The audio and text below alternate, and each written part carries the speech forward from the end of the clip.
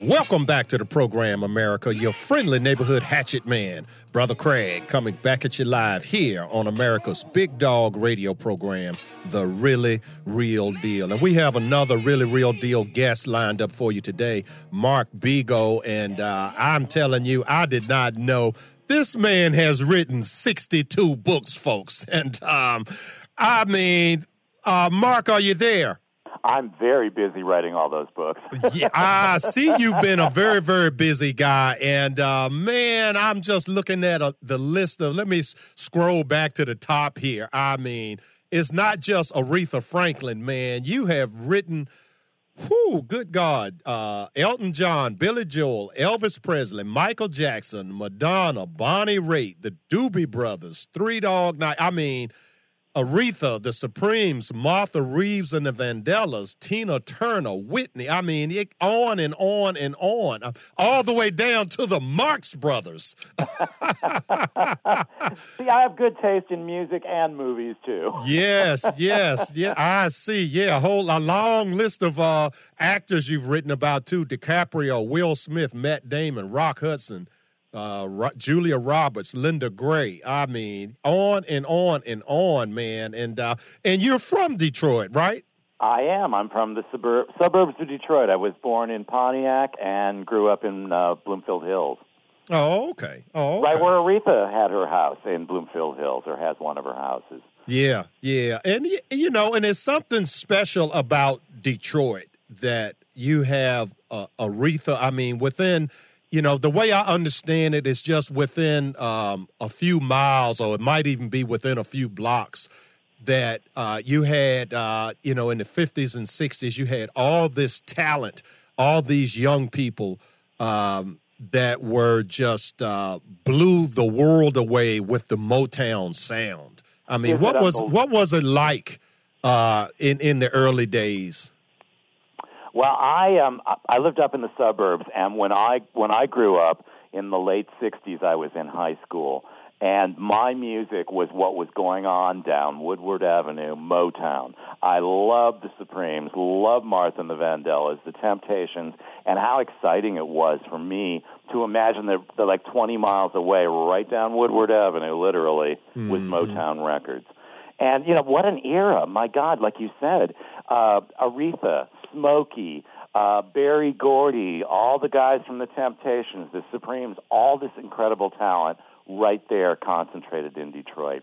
Yeah. It makes one wonder, is it Motown that made this happen, or is it all that incredible talent that made Motown happen? It had to be the talent. I mean, they even say, and I read this in your book, so it's not they say, you, that Aretha was very young and a pianist, and that there were people that really wanted her when she was singing gospel music in her father's church choir, but that she was too young to be, going out and being a part of that world. But that even back then, they recognized the talent that Aretha had at 12, 13, 14 years old.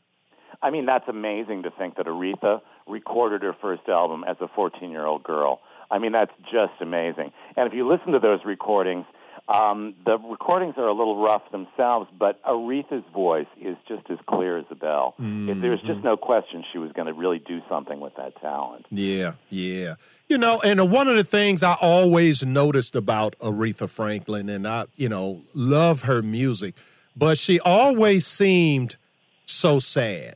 Okay, and so and I talked about this last week when we did the program right after her passing, that she appeared to be a woman who was very, very well acquainted with grief, with heartache, and with pain. And as we all know, pain and art kind of can go hand in hand. It's like that old saying about the hammer of the chisel, carving the ugly rock into a beautiful work of art. Sometimes for some lives, there's that type of pain, the striking of the hammer and the chisel. That is really a good point you bring up, because Aretha did have, although she grew up in her father's church, was definitely upper middle class in downtown Detroit. the hardships that she had were not financial but emotional. Mm-hmm. Her mother deserted the family when she was a young girl. Her father was a local celebrity. She became pregnant at the age 12. She had 2 children by the time she was 16, had to drop out of high school. Her father was very domineering. She married the wrong man as her first husband, and he abused at 19 her. married him. Yeah, just to get out of her father's house, I think. Yeah, I would guess so. I mean, and he was not just a celebrity, he was a celebrity preacher. I mean, Absolutely. and I talk about pulpit pimps all the time. So it's like an early version of a pulpit pimp with, could command $4,000 for a sermon. I mean, back in the 1950s, $4,000? Can you imagine? That would be like $50,000 today, wouldn't it? Absolutely.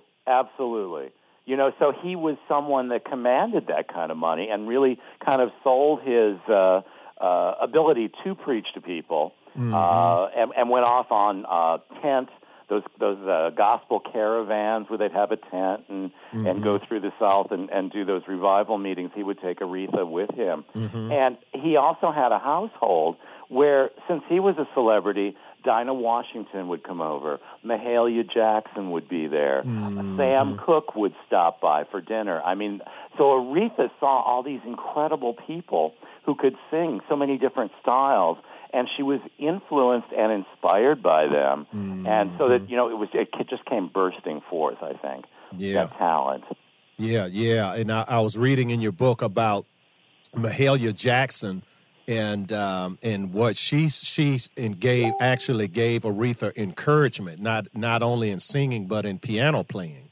Absolutely. When I was doing this book, I interviewed, the first version of this book came out in 1989, and this is actually the third time I've had to update it because the interest in Aretha just grows and grows, and now with her passing, everyone wants to know what the backstory was on her life.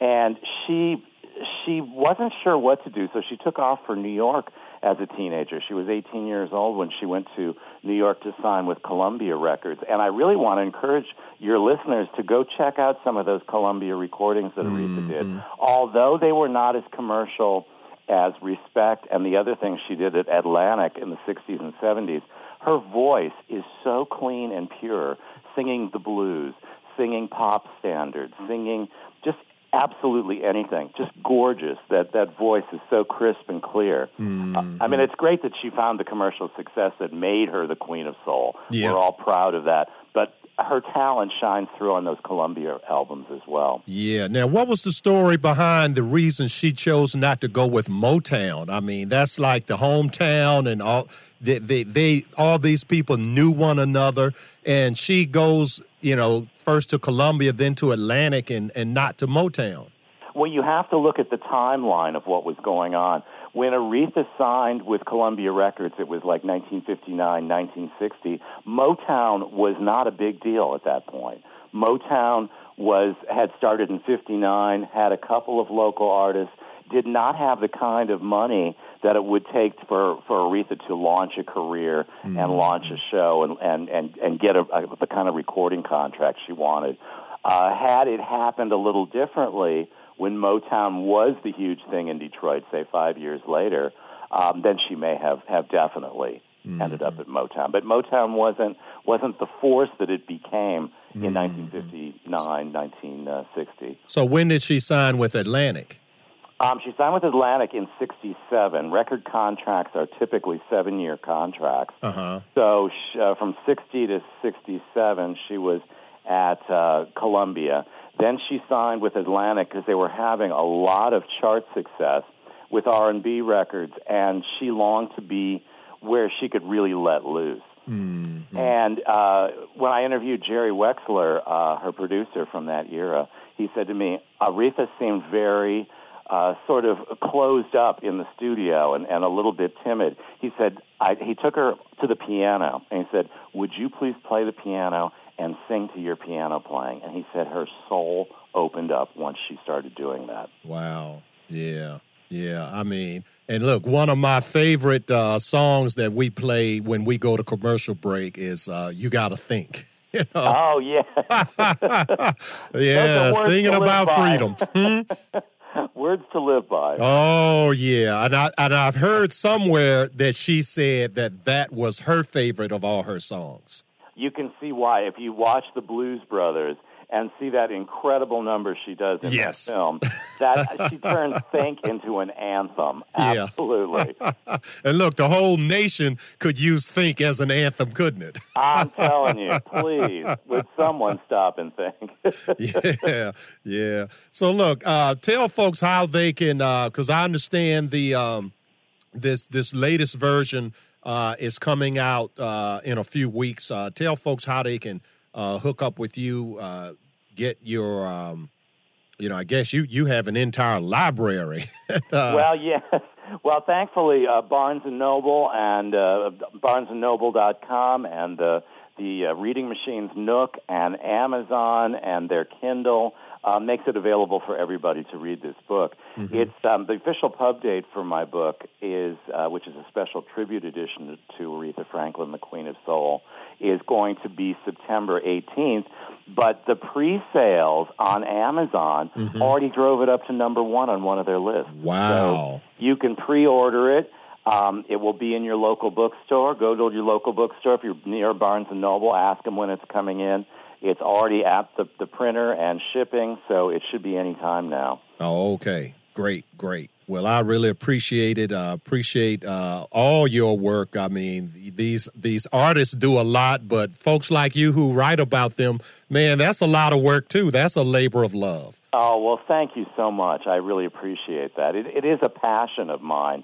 I grew up loving Aretha's music, so this book was second nature to me. I wanted to tell the story of someone who I really admired, and Aretha fit that bill. Right. Well, God bless you. Much success to you in the future with other endeavors and particularly with this book. And thank you for sharing with our audience. It's been my pleasure. Thank you so much.